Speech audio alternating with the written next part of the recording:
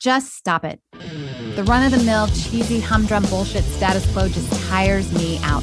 What fascinates me are the industry disruptors, the superhuman frontiersmen or women who go through hell to achieve their goals.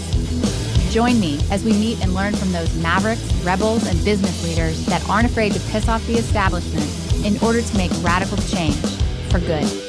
Sponsored by Johto PR, the disruptive anti-PR firm that murders your competition with cinder blocks and cyanide. This is Disruption Interruption.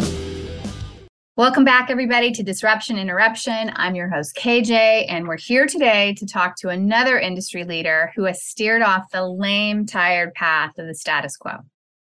Today's guest has been disrupting for more than a decade. She's a tech enthusiast, entrepreneur, songwriter, and a customer success badass. We're talking to her today because she's disrupting a generational educational bias that the customer is always right. It's eroding our mental and physical well-being. She believes in customer success for customer success. So let's talk about this. Coming to us live from New York, please welcome our disruptor, customer success manager at Airtable, Emily Gabriel. Yeah. Awesome. Thanks so much, KJ. Thanks for having me. And what a very incredible intro. I hope I can live up to that intro there. Of course. Let's get going on this. Now, before we dive into this whole the customer is always right thing, tell our audience, what is your personal main ingredient for disruptive innovation? That's such a good question. My main ingredient would probably be, well, it's a mixture of curiosity and listening. And I think those two go hand in hand. Yeah, so full stop. Curiosity and the ability to listen are probably the 1-2 punch in terms of ingredients and to afford yourself to disrupt anything, really. Why do you think that is? Like, why is that for you? You're meeting me with my own ingredients, KJ. Yeah. So I recognize that. I am. I didn't realize that, but I am. Yeah. So in terms of how curiosity and the ability to listen they enable you to kind of challenge what is being put in front of you. And when I say challenge, I think really leaning as why is this person behaving as they are? And I think when you take pause and you lead and lean into that curiosity, that's where you can understand more of why something's working as it is or why someone's behaving as they are, and then kind of chart your next steps based on questioning. Yeah, it's really like a dual person centric approach from what I'm listening to you, because sometimes just in relationships, people go in with a particular mindset or a particular viewpoint, and then they don't always realize that they're dealing with another person who also has another viewpoint and another mindset. And that can dramatically change the conversation or the outcome, right? Yeah. And I think to further that notion, KJ, we are all nuanced, right? Like if you think that you're nuanced as a human, and I think I'm nuanced as a human, but then we meet each other thinking that our vantage point or our perspective is the only one that's nuanced, like it kind of doesn't add up. So I think recognizing that, to your point, you are communicating with another human and no one necessarily goes into a conversation or engages from the vantage point thinking that they're wrong or their perspective is wrong, right? Everyone has their own unique perspective. Trying to understand more of where that person's coming from, I think is very helpful in solutioning. And maybe the outcome is agreeing to disagree, but I don't think anyone's ever going to walk away from a conversation where someone tried to understand their viewpoint and be like, wow, that person really stinks because they tried to understand me. Or like, oh, they tried to understand, we can agree to disagree. And I think that's progress in and of itself. I agree. That's a really good point.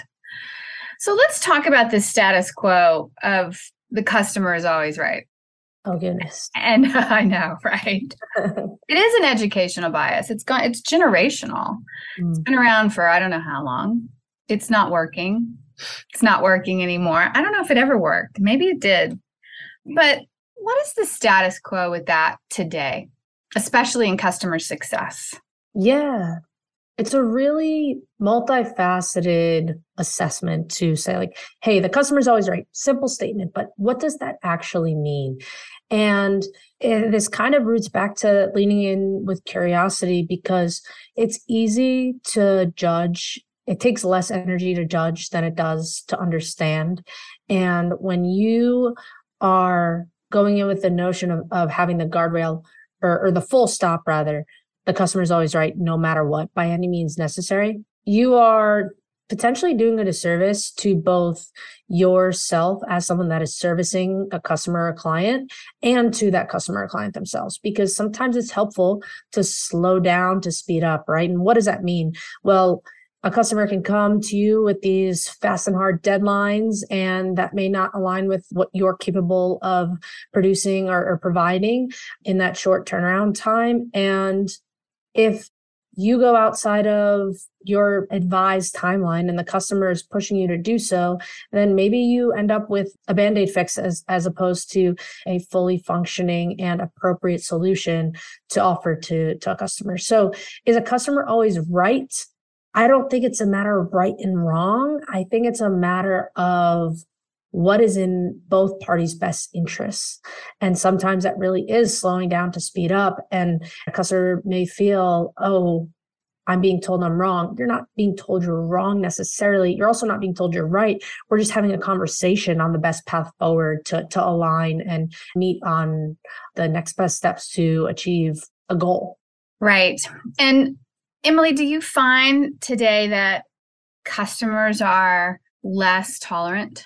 When you're dealing with customer success, a lot of times it can be reactive, not proactive. Mm-hmm. A lot of times it's mitigating or handling issues that bubble up, right? Mm-hmm. Do you find people are less tolerant today? Less tolerant. Tell me more. Maybe if you could describe to me a scenario. More demanding, expecting things that maybe technology-wise, because they are used to certain things going very fast, thinking other things are, to be fast, not understanding processes, not understanding certain things, being irritated at that. Yeah. In terms of less tolerant, I guess we would need to kind of pick out a benchmark or like a benchmark moment to say, like, hey, here's our benchmark. Now a customer is less tolerant, or now a customer is more tolerant. Yeah. It's hard to say as a blanket statement. Yeah. However, what I will say is I think that, like, mildly pivoting, I think that the surgence of these buzzwords in business now, first it was the Great Resignation, now it's quiet quitting, I think I saw quiet quitting. Yes. That was a new buzz for it. I saw a funny LinkedIn post recently that was like, it's only quiet quitting if it's in the Champagne region of France. Otherwise, it's sparkling boundaries, which which I thought to be funny, but we digress. So the reason I bring this up is because I think the pandemic and this flexible working conditions, first it was working from home, then it's part-time, there's a lot of different circumstances in which companies are affording their employees to work in their physical space. And with that comes the challenge, right? For whether it's customer success or otherwise, of having these work-life balances, right? What is the boundary? Like, you're sitting during the peak pandemic when many of us were quarantining and primarily working from home. If you're working likely in customer success, you are accessible all the time because you're not really going anywhere, doing anything, and you have access to your phone, your computer, all your devices. So making sure that you're articulating what are appropriate work boundaries is a challenge, right? Because then anchoring back to that, the customer is always right. Well, you want to be of service to your customer, but if you're burning a candle at both ends, it's going to burn out quicker or more quickly than if you're burning it at one end mindfully, as cliche as that may sound. Yes, it's true. And I know it's hard to do a blanket statement on something or some generality, and that makes a lot of sense. One thing I was thinking of, like, for instance, in fintech and e-commerce and the payments industry and so forth, we've noticed a lot in customer success and the supply chain issues, right? Where people are now shopping a lot more on e-commerce, supply chain issues, not getting things fast enough, initiating chargebacks at the fly of the hand, right? Not watching their emails or their notifications that there's been a delay, banks having to handle these chargebacks, now becoming a cost center rather than a profit center, merchants doing that, trying to handle customer success unsuccessfully, right? We find, just in talking to certain clients in this particular industry and several of these industries, that there has seemed to be this level of impatience that has bubbled up since COVID, right? And you're talking about another end of the token or a candle, or as you say, that customer success needs to have this work-life balance, right? How do you do that as a customer success manager today? Yeah. I mean, it's such a great question. And I think, like anything else, your schedule and candidly, your well-being can be fluid, right? Some days you'll feel great and your schedule will feel manageable and you're like, oh, I had an excellent conversation with a customer. And then other days you may not feel as great, and maybe the conversations with customers are more uncomfortable than they are comfortable. And I think realizing that that is okay, and having like a resounding thought that every day you truly are doing the best you can with the time and the resources, time being a resource, but the time and the resources that you have.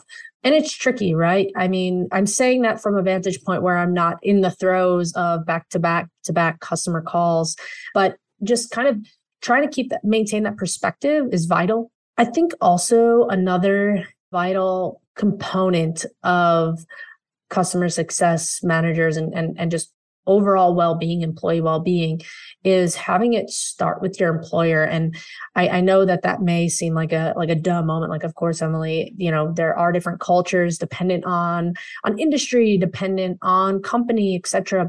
And I think there is extreme validity to that. What I feel fortunate personally to have received or to continuously receive is a company culture that takes care of their employees, or at the very, takes care of their employees full stop, in consistently addressing well-being and really opening the dialogue for feedback.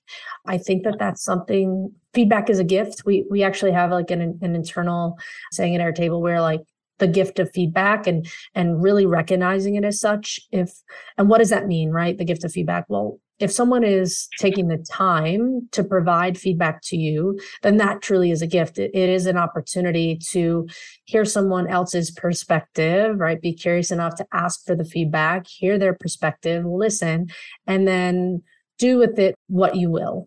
So I think that is another important component of having a work-life balance, your own individual well-being, that trickles down from the top in a company sense and a company culture sense. And it's nowhere is quote unquote perfect. What is perfect anyway? But I think trying is always appreciated, as opposed to throwing your hands up and being like, well, everyone's unhappy anyway, so why try? Right? That's probably that's a situation where you're like, the building is burning. I don't know if I want to be here as it crumbles down. Yeah. How have you seen things like innovate and change to help customer success? I mean, you're a big proponent of customer success for customer success, right? Yeah. Customer success is hugely important. It has a lot to do with quality assurance, quality control, but they do get a lot of things that they have to handle. Yeah, I think you said something really great earlier in the conversation, KJ, which is having or understanding exactly what, I guess, goodness, I've lost my train of thought. But you mentioned that having the ability to, was it pause? My goodness. At any rate, you were.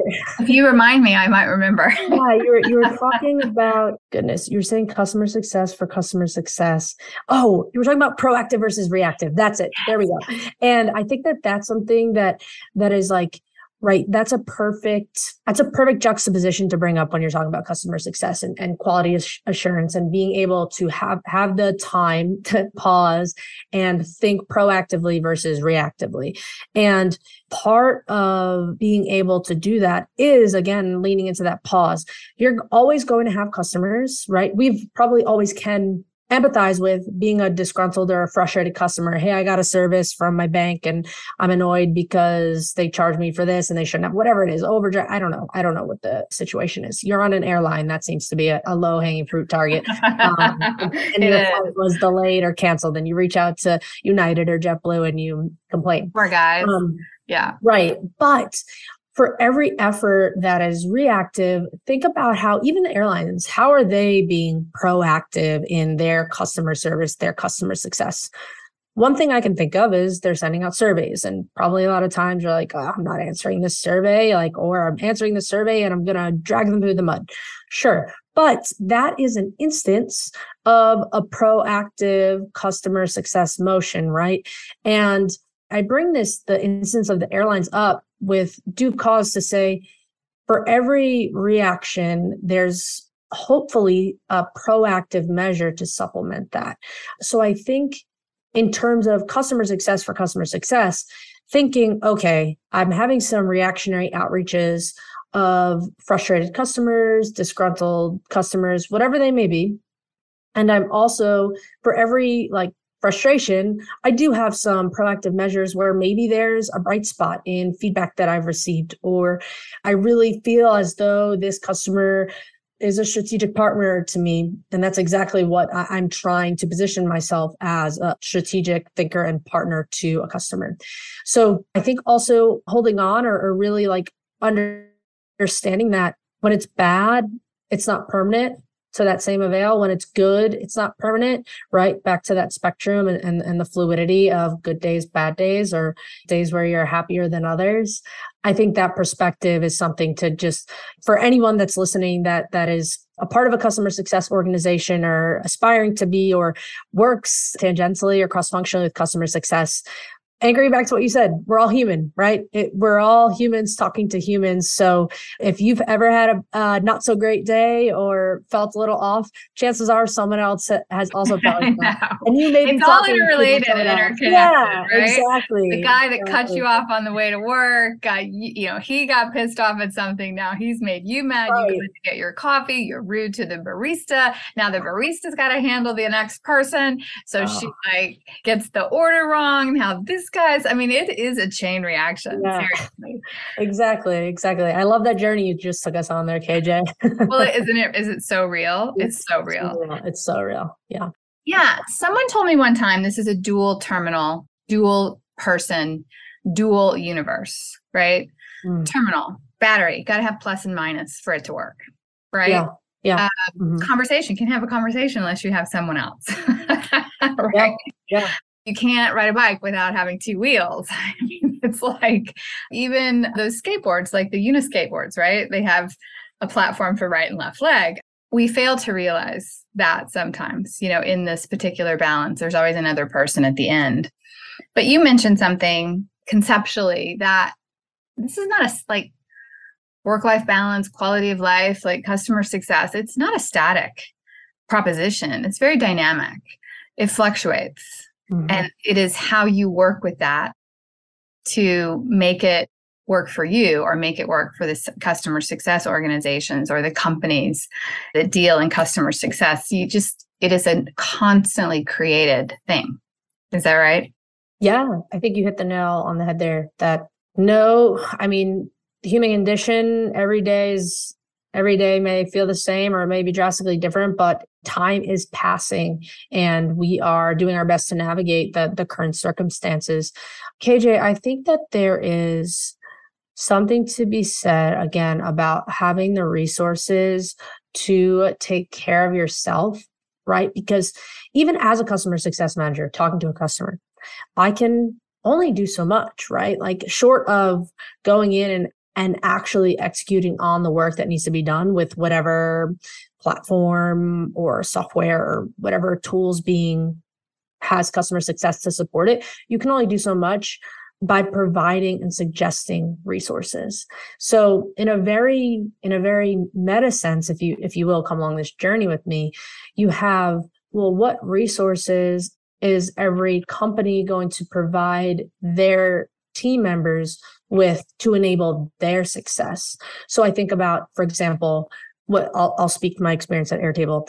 They provide us a mental health platform, well-being platform. It's called Modern Health. There are other ones, I think, called like Ginger or Lyra. So there are a few of these services out there. And within our employee benefits, Airtable offers Modern Health, and it is a platform where there are certain like curriculums, kind of like a Calm or meditation app where you can go through and have like a mini lesson, if you will, or mini workshop around something supporting mental well-being. And it also provides an aggregate of mental health professionals for you to have access to. So there's professional coaching, and then there's therapy that are all accessible through Modern Health. Now, I promise you, Modern Health nor Airtable are paying me to say this. I am giving an example of a resource that is supporting the success of customer success managers. And you see how it's kind of meta there. Me, a customer success manager, may give a resource to a customer and say, hey, here is a how-to guide of how to do exactly what you're looking to accomplish, right? And this is charting towards your success and your goals as a customer. To the same avail, I am able to maybe think that clearly or provide that level of support because I, as a customer success manager, am being provided resources by my employer that's saying, hey, we know that, customer success, engineer, operations, finance, you name it, everyone needs support. Here are the resources. And then from there, it's like what you make of it, right? So myself, as someone that wants to treat my mind as a muscle, right? If I get up and ride the Peloton every day for my body, then I want to do something for my mind as well to make sure that I'm exercising that muscle. And that's real. I'm sure that this is not the first, 10th, or last time that you'll hear that, but your mind is a muscle that needs to be exercised. And I think that the offering or the resource of having professional coaching or having access to therapy, it's nothing to be embarrassed of or ashamed of in attending, but I sign up for both, by the way. So, cat's out of the bag, something that I am a huge supporter of and encourage it because that's me being proactive, right? That's me putting on my customer success hat and saying, I'm going to proactively exercise the muscle and tend to my mental health, because if not, then what I'm reacting and who knows what the reactionary result or measure would be. Well said. Yeah. Who knows what the result or reaction would be. And I'm glad you brought that up because I was going to ask you, what does Airtable do? Tell me how this has helped you. Tell me some of the significant wins you've had as a customer success manager and even your customer success team. Yeah. I think in terms of wins, I think it's like I had mentioned, just providing proactive, showing up to the gym every day kind of thing, drawing back to that muscle analogy and having it enable perspective, having a platform to talk things through, right? You can say like, oh, what's therapy or what's coaching, but talking and listening and asking questions. And it's like, that's exactly what it is. But the more you exercise that muscle to think and pause and not always react, but pause and think, okay, is this my emotions? Is this my, my wise mind? Like, what is this feeling? And it's okay to feel and have reactions. Like that is, alas, we're all human, the human condition. We react to things. But I think like having a space to talk about that, not only with mental health professionals, but with your peers is extremely helpful, especially when you're not always in the same physical space, right? Customer success managers oftentimes are ICs, right? We're individual contributors. We have a team, which is great, but we're not always meeting with that team every single day. And especially if you're like I am right now, sitting in my home office, you're not necessarily going to have someone to bounce ideas off of. So the pure act of talking about situations is extremely helpful. And I don't think I'm the only one that thinks that. No, Emily, you're not the only one. And this is what you mean by customer success for customer success. Yep. Yeah. Having the resources. And there are adages that I could quote and bring some supporting evidence to.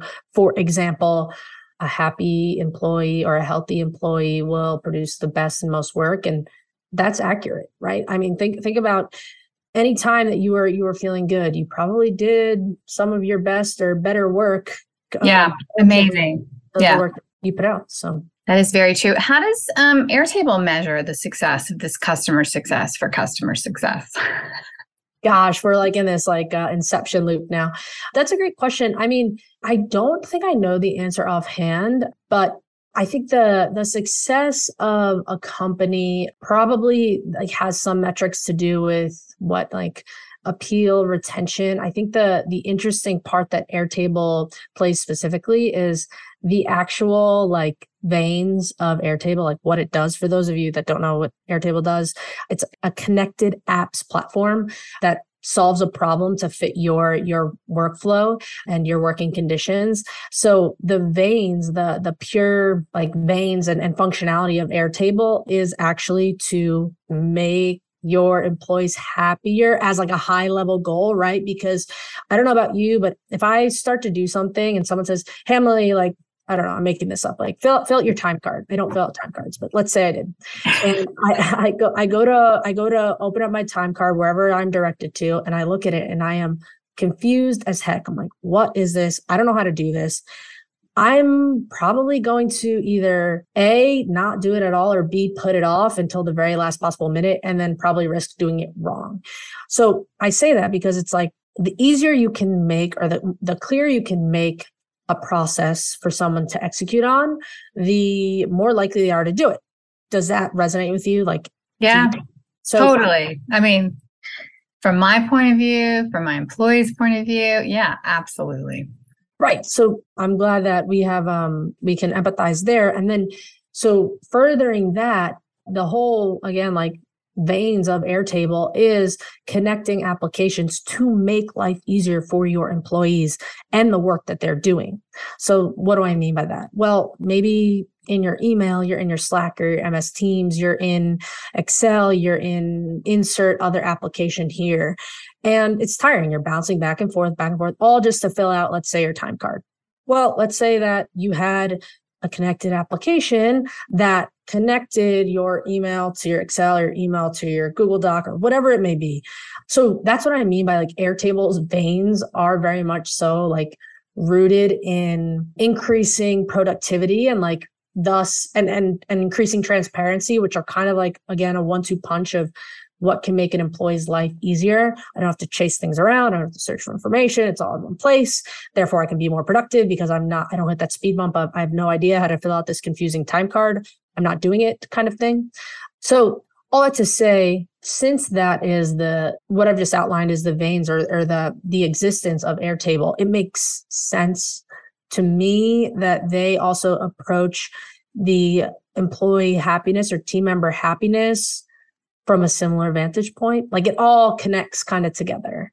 Does that make sense? I feel I just, I made a lot of sense in my mind. You went all the way around the world. I did. But yes, it does make sense. How did you get on this customer success path, right? And how did you become a big proponent of this customer success for customer success? Was it a pivotal moment in your career? Was something happen where you said, that's it? Was it a gradual thing? Yeah. Great question. I'm full of them. Where did I come from? Questions. Yeah, you're not lying there. Yeah. How did I get into customer success? I love technology, or I'll say I'm fascinated by technology. It's intriguing, right? It's always making progress. There's always something new to learn. And I think that is inspiring to me, that there is no finite, okay, this is done. I guess the same could be said for humans, which is me kind of just maybe tricking myself into thinking, I like that there is no finite form of software. But anyway, because of my affinity for being intrigued, or my interest in technology, it excites me to share what I've found out about technology. And I think that's kind of initially what brought me to want to be in customer success or in client solutions or however it's framed at whatever company, because it is the opportunity to share your excitement and your enthusiasm around a technology, a software, a product, what have you, with someone else and help them accomplish their goals in doing so. That's badass. That's really good. Thank you. I like that. Yes. I appreciate that. What do you do outside of Airtable and being a technology, enthusiast? Yeah. What are your crazy passions? I see guitars behind you. You have like a record player there.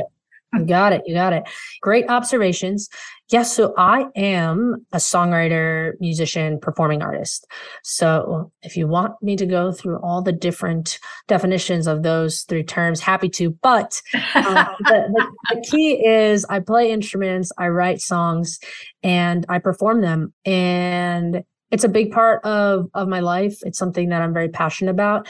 And bear with me, KJ, you can roll your eyes and everyone can see, don't forget you're on camera. Well, I actually use Airtable to manage my entire performing artist, songwriter, musicianship aspects of all of the business aspects. So yeah, if anyone is interested, feel free to reach out to me and ask me how I do that. But Airtable has enabled me to, honestly, again, I'm happier because I can save time because I've created this ecosystem of applications that speak to each other and, work with my email and other tools that I use to enable me to have some automation to my workflow related to music. That is awesome. That is so awesome. Yeah. You're a walking proponent, a walking enthusiast, and an artist as well. Hey, is that one of your albums like that went silver or platinum or whatever behind you? Oh, I wish. Oh, that is not an album that I personally have written or performed on, but what you're seeing behind me is a platinum record from the RIAA for Foster the People's freshman album, which is called Torches. And for those of you that are listening, if you know the song Pumped Up Kicks, that is a single that was off of the album Torches. And I got that by working on the college marketing department at Sony Music when I was in college. And our team helped to promote the album from a marketing perspective. Really cool stuff. We had these shoelaces that said Foster the People, Pumped Up Kicks, and we'd go around campus and, advocate and evangelize the good word about Foster the People. And lo and behold, it broke 1 million record sales. And that's why I have that platinum record. Right? That is fantastic. What a cool story. Yeah. What other instruments do you play? Yeah, my primary instrument that I play and perform with is the guitar. I was formerly taught the alto saxophone when I was younger, so I still have it sitting in my closet, although I should probably get some new reeds. I definitely am a tinkerer, so have a basic understanding of the piano or keyboard. I can fiddle around on the drums, and a bass is something that I also don't shy away from. So, but primary instrument is guitar. And it's what I usually play and perform with, and it's what I write songs on. That's so awesome. And you know what? You're a sister from another mister. I was classically trained on the piano for 11 years growing up and was a flautist. Yeah. Do you still play the flute? I was going to say the flout, but I know it's wrong. The flute. No, I don't. Yeah. I was also a dancer, a collegiate dancer, traveled all over the world dancing. Yeah. But then you go into your career. Yeah. And how did performing feel to you? I'm always curious when you see other performers on stage, like what they're feeling when they're expressing themselves in their form of choice. Such a sweet question because it's so personal, isn't it? Well, I was a collegiate dancer with 70 other girls, precision dancing. So this was really grueling, tough workouts. And, everybody has to be exactly perfect, right? But it was probably the thrill of doing something together perfect as a team. I mean, when you're in front of 80,000 people, it's something that you just can't describe. Yeah. And you're doing it with a team that you almost are exterior. You know what the other girl's doing over here and down here and all the way down the line. It's an experience that I don't think I've ever experienced since. But yeah. What about you? just a follow-up that there's what I'm hearing is like the synergy of like being in this group of 70 dancers that are all like knowing what each other's doing without having to like look over. Is that kind of? Yeah. I mean, that was 30 hours of practice every week to be able to perfect that, right? I mean, then it just becomes second nature. But yeah, and then it just became a cult following, because then you you stay with those girls in that team year after year after year, just in relationships, right? So yeah. That is special, right? And when you're in it, you don't always think to pause and appreciate the magic that is in that moment, right? Yes, it is the magic. What is it for you when you're performing? Yeah, I think what you just said is it resonates with me, and I can empathize with being on stage with your bandmates and just being like, we practiced this so many times and now we're bringing it to life in front of people. And it feels really good to just be in sync. For me personally, as a songwriter, I mean, I just got chills thinking about it. Having other musicians that are willing to play the songs that I wrote and having them being brought to life. I admittedly, like, sometimes I lose sight of that. Like, oh, I wrote this song. I did that. Like, this was once just in my mind and now it's being brought to life by a collective group. Like, that is something that it feels really special, because I think that's almost, I would imagine that's what an entrepreneur may feel like as well, where it's like, this was once just an idea that I had, and now I'm employing all of these team members and bringing my vision to life. And it's really, I think people crave being a part of something bigger than themselves. Makes you feel like less alone, if you will. And I think that's something really special when you have the opportunity to be a part of something bigger than yourself and be like, I know what this one's doing. I know what this one's doing. It's really a great feeling. Yeah, it's so true. It is so special. Yeah. Do you make sure that you exercise that artistic muscle as part of your keep sane, keep your well-being intact? Yeah. I love that you asked that. So I know that people say like, oh, are you a morning person or a night owl? Like, that's like a big this or that thing. I am 100% a morning person. That's something I identify with. And as a performer too, I would imagine you would not be. Well, I'll say this. I mean, there are some caveats, but I will say that in the morning routine, it feels like it's like time for me to do whatever I need to do to set myself up for the day. So for example, this morning I woke up and I have a collaborator that's based out of the UK. So early morning for me, midday for them, and had a bit of a co-write with a song, and then followed by some physical exercise, and then followed by professional coaching. So, and I've had a whole day all in the morning. So I say that because in the morning times are when I typically like to pick up an instrument. And honestly, it's very nice to have that, what is it, like tactile feeling. Like I'm not on a computer, I'm not texting, I'm not typing on a keyboard, I'm not behind a screen. I'm just playing. It feels so, I don't know if the word's like organic, where like you are just feeling something and you can't not pay attention really, because something is in your hand and you're doing something with your hand and your brain is so. It's so true. I agree with you on that. Yeah. That's the beautiful. movement is medicine, right? That's something that I'm sure you can empathize with as a collegiate level dancer. You could say 30 hours a week to prepare for your performance, but think about all the hours you put in prior to get to the collegiate level. I mean, I can only imagine the level of dedication it takes to be a collegiate athlete of any sorts. Well, like I said, it can be a cult following. It's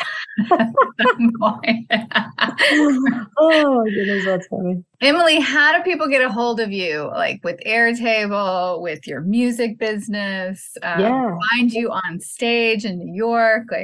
Yeah, thanks for asking.